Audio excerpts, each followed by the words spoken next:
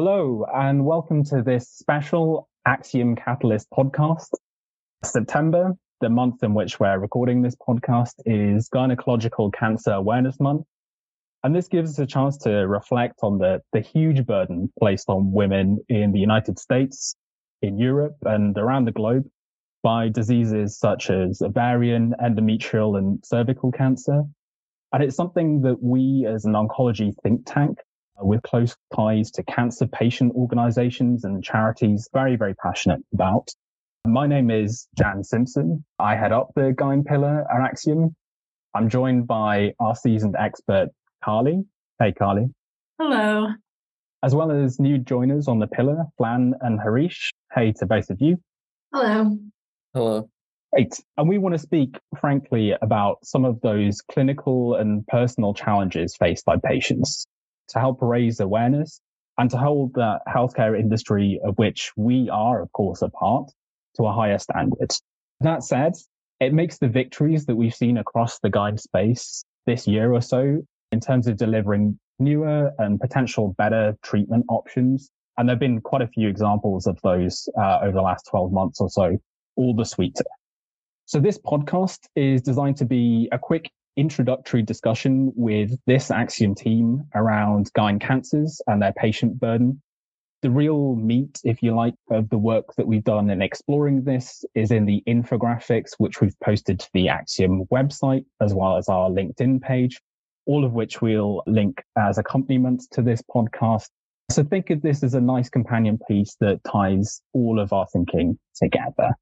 So to kick us off, Carlie, you've been passionate not only about the areas in Gyn where we sadly still see really low survival rates, but the really concerning stats around disparities in care and outcomes across a variety of communities.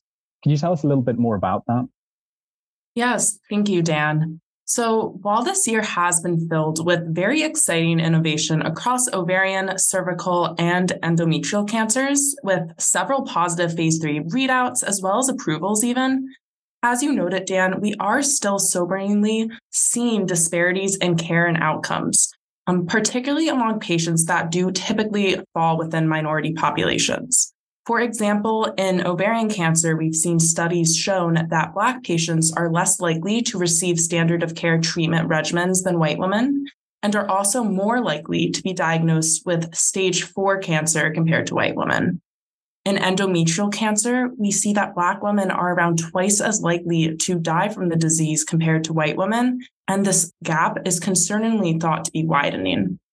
In cervical cancer, around 90% of all new cases and deaths from the disease occurred in middle to low income countries, likely due to unequal access with screening measures. And while these statistics are sobering and frankly concerning in their own right, we also really must remember that behind these numbers are real people and real communities. So throughout the following conversations on all of this exciting progress and innovation that we are seeing within the Gyn oncology space, we must keep in mind that these sobering demographic disparities do still persist. Thanks, Carlie. Really sobering words there. Now, if we think about ovarian specifically, Harish, you've been passionate about disease biomarkers and how they relate to that unmet need. What was the key takeaway for you in that space particularly? Yeah, thanks for the question, Dan. So there are many exciting updates in the world of ovarian cancer biomarker research, especially in the world of platinum-resistant ovarian cancer, and we'll call this PROC for short. So a new biomarker called FR-alpha is a game changer, and it's especially relevant for the patients who become resistant to platinum chemo in less than 6 months.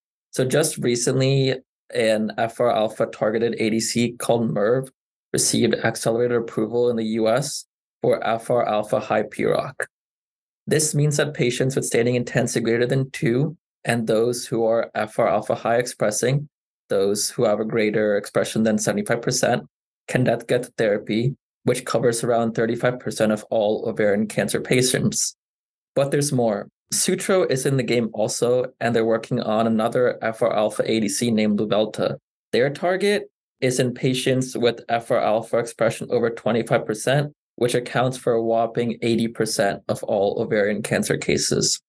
So imagine if these ADCs could reach more patients, and Merck's promising data has set the stage for Luvelta's potential success. And there's more in the biomarker world as well. We're hoping to uncover even more in the PROC setting. One biomarker of interest is NaPi2b. However, unfortunately, we just witnessed a setback. A pivotal trial evaluating a NaPi2b ADC called UpRi didn't deliver the results we were hoping for. And moreover, we're just seeing a lot of exciting biomarkers in this PROC space. And hopefully in the future, we will get more exciting biomarkers and more novel therapies in the space. Thanks, Harish. Yeah, unfortunate to see a couple of those failures, but at the same time, excellent, as you say, that we're seeing biomarkers really pushing innovation in the space and companies thinking about really specific unmet needs as opposed to a broader patient population in ovarian. If we shift gears to endometrial has seen a lot of innovation lately, but there's also still a lot of unmet need in the space. Isn't that right, Carlie? Yes, that's right, Dan. So historically, for some context, the standard of care in frontline advanced or recurrent endometrial cancer has been chemo alone. But earlier this year, we saw really incredible efficacy data from 2 trials investigating an IO plus chemo approach in this frontline endometrial cancer setting, specifically GSK's trial called Ruby-1 and Merck's trial called Energy-Guy-18. Now, these data were particularly practice-changing in the subpopulation of endometrial cancer with dMMR or MSI-high disease, which represents about 30% of endometrial cancer.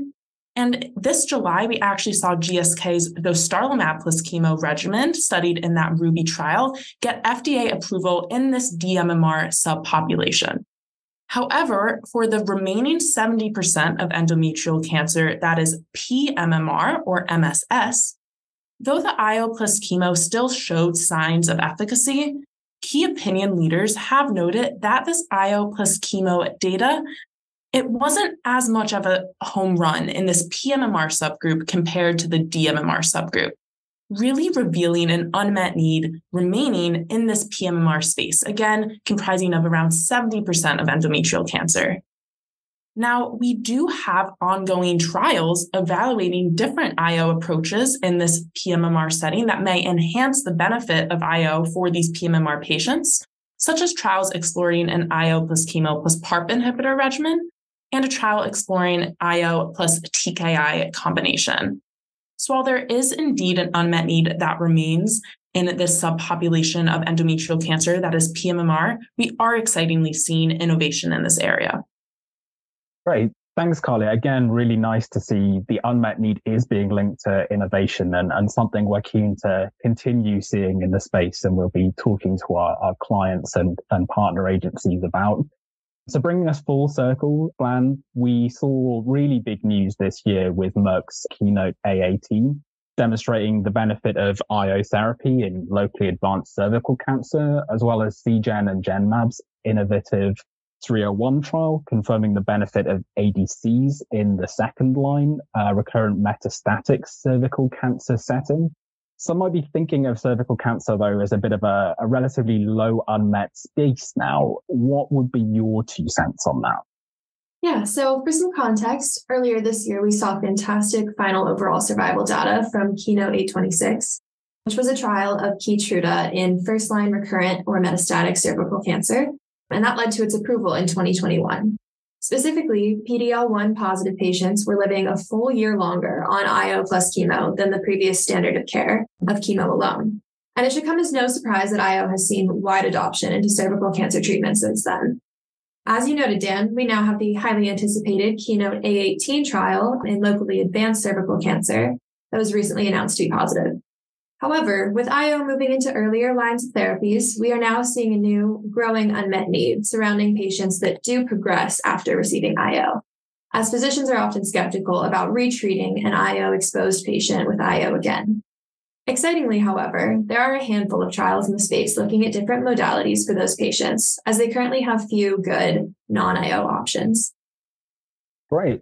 I appreciate we've moved to that discussion very quickly. And again, this podcast is very much designed to be a quick taster for our audience listening in. So one to close us off for the whole team then. So if we look across Gyn, what are we seeing our pharma and biotech colleagues as major priorities that they should be looking at? What would really make the difference for patients in this space?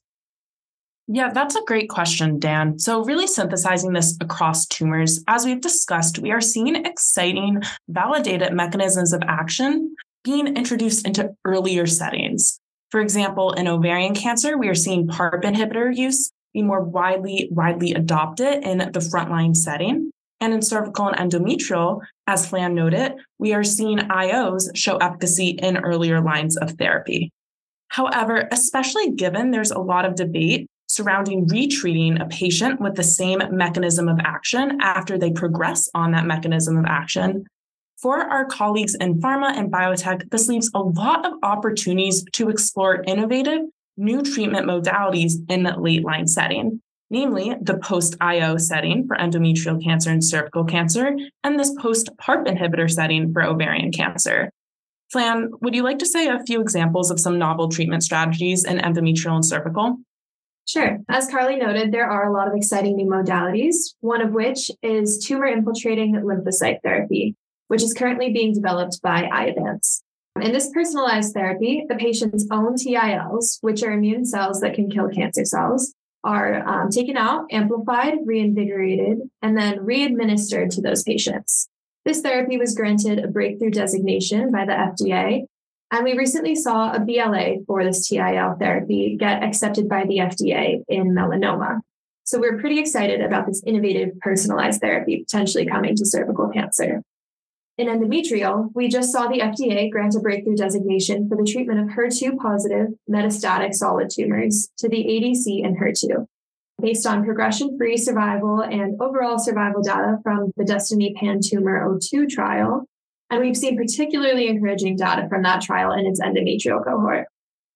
Yes, thank you, Flan. Those are definitely two treatment modalities we are very excited to see emerging in those two disease settings. Harish, what about ovarian cancer? What are we seeing there?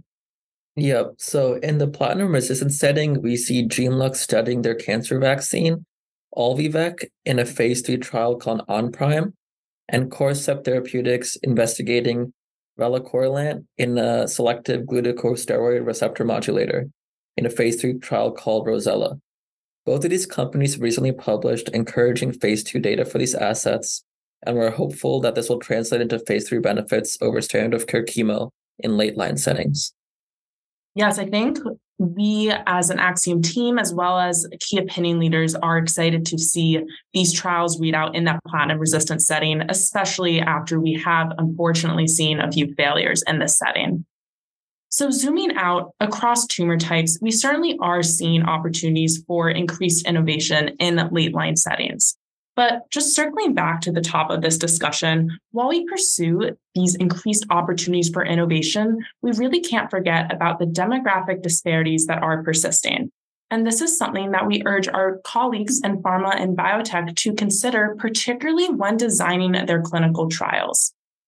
In fact, we saw an extremely powerful presentation at SGO earlier this year by Dr. Oluloro on how eligibility criterion of clinical trials may actually hinder clinical trial participation among patients in minority racial groups. Specifically, Dr. Oluloro highlighted how Black women are presently underrepresented in clinical trials across different gyn tumors and discussed how certain exclusion criterion may fuel this. For example, clinical trials have been increasingly excluding patients with HIV, a disease that disproportionately is prevalent among Black women compared to white women, without offering any exceptions. For example, if a patient has an undetectable viral load or are on antiviral medications. Increasing awareness of how clinical trial eligibility criteria may disproportionately exclude certain racial or ethnic groups from clinical trial participation may be a small yet critical first step in addressing the demographic disparities that are persisting within gyn cancer. And it was certainly exciting to see this type of discussion be started at SGO earlier this year, and we are hoping our colleagues in pharma and biotech took note. Thank you, team. I know between the four of us, we could talk passionately about all of these topics all day. And in fact, we do this even when there isn't a record button there.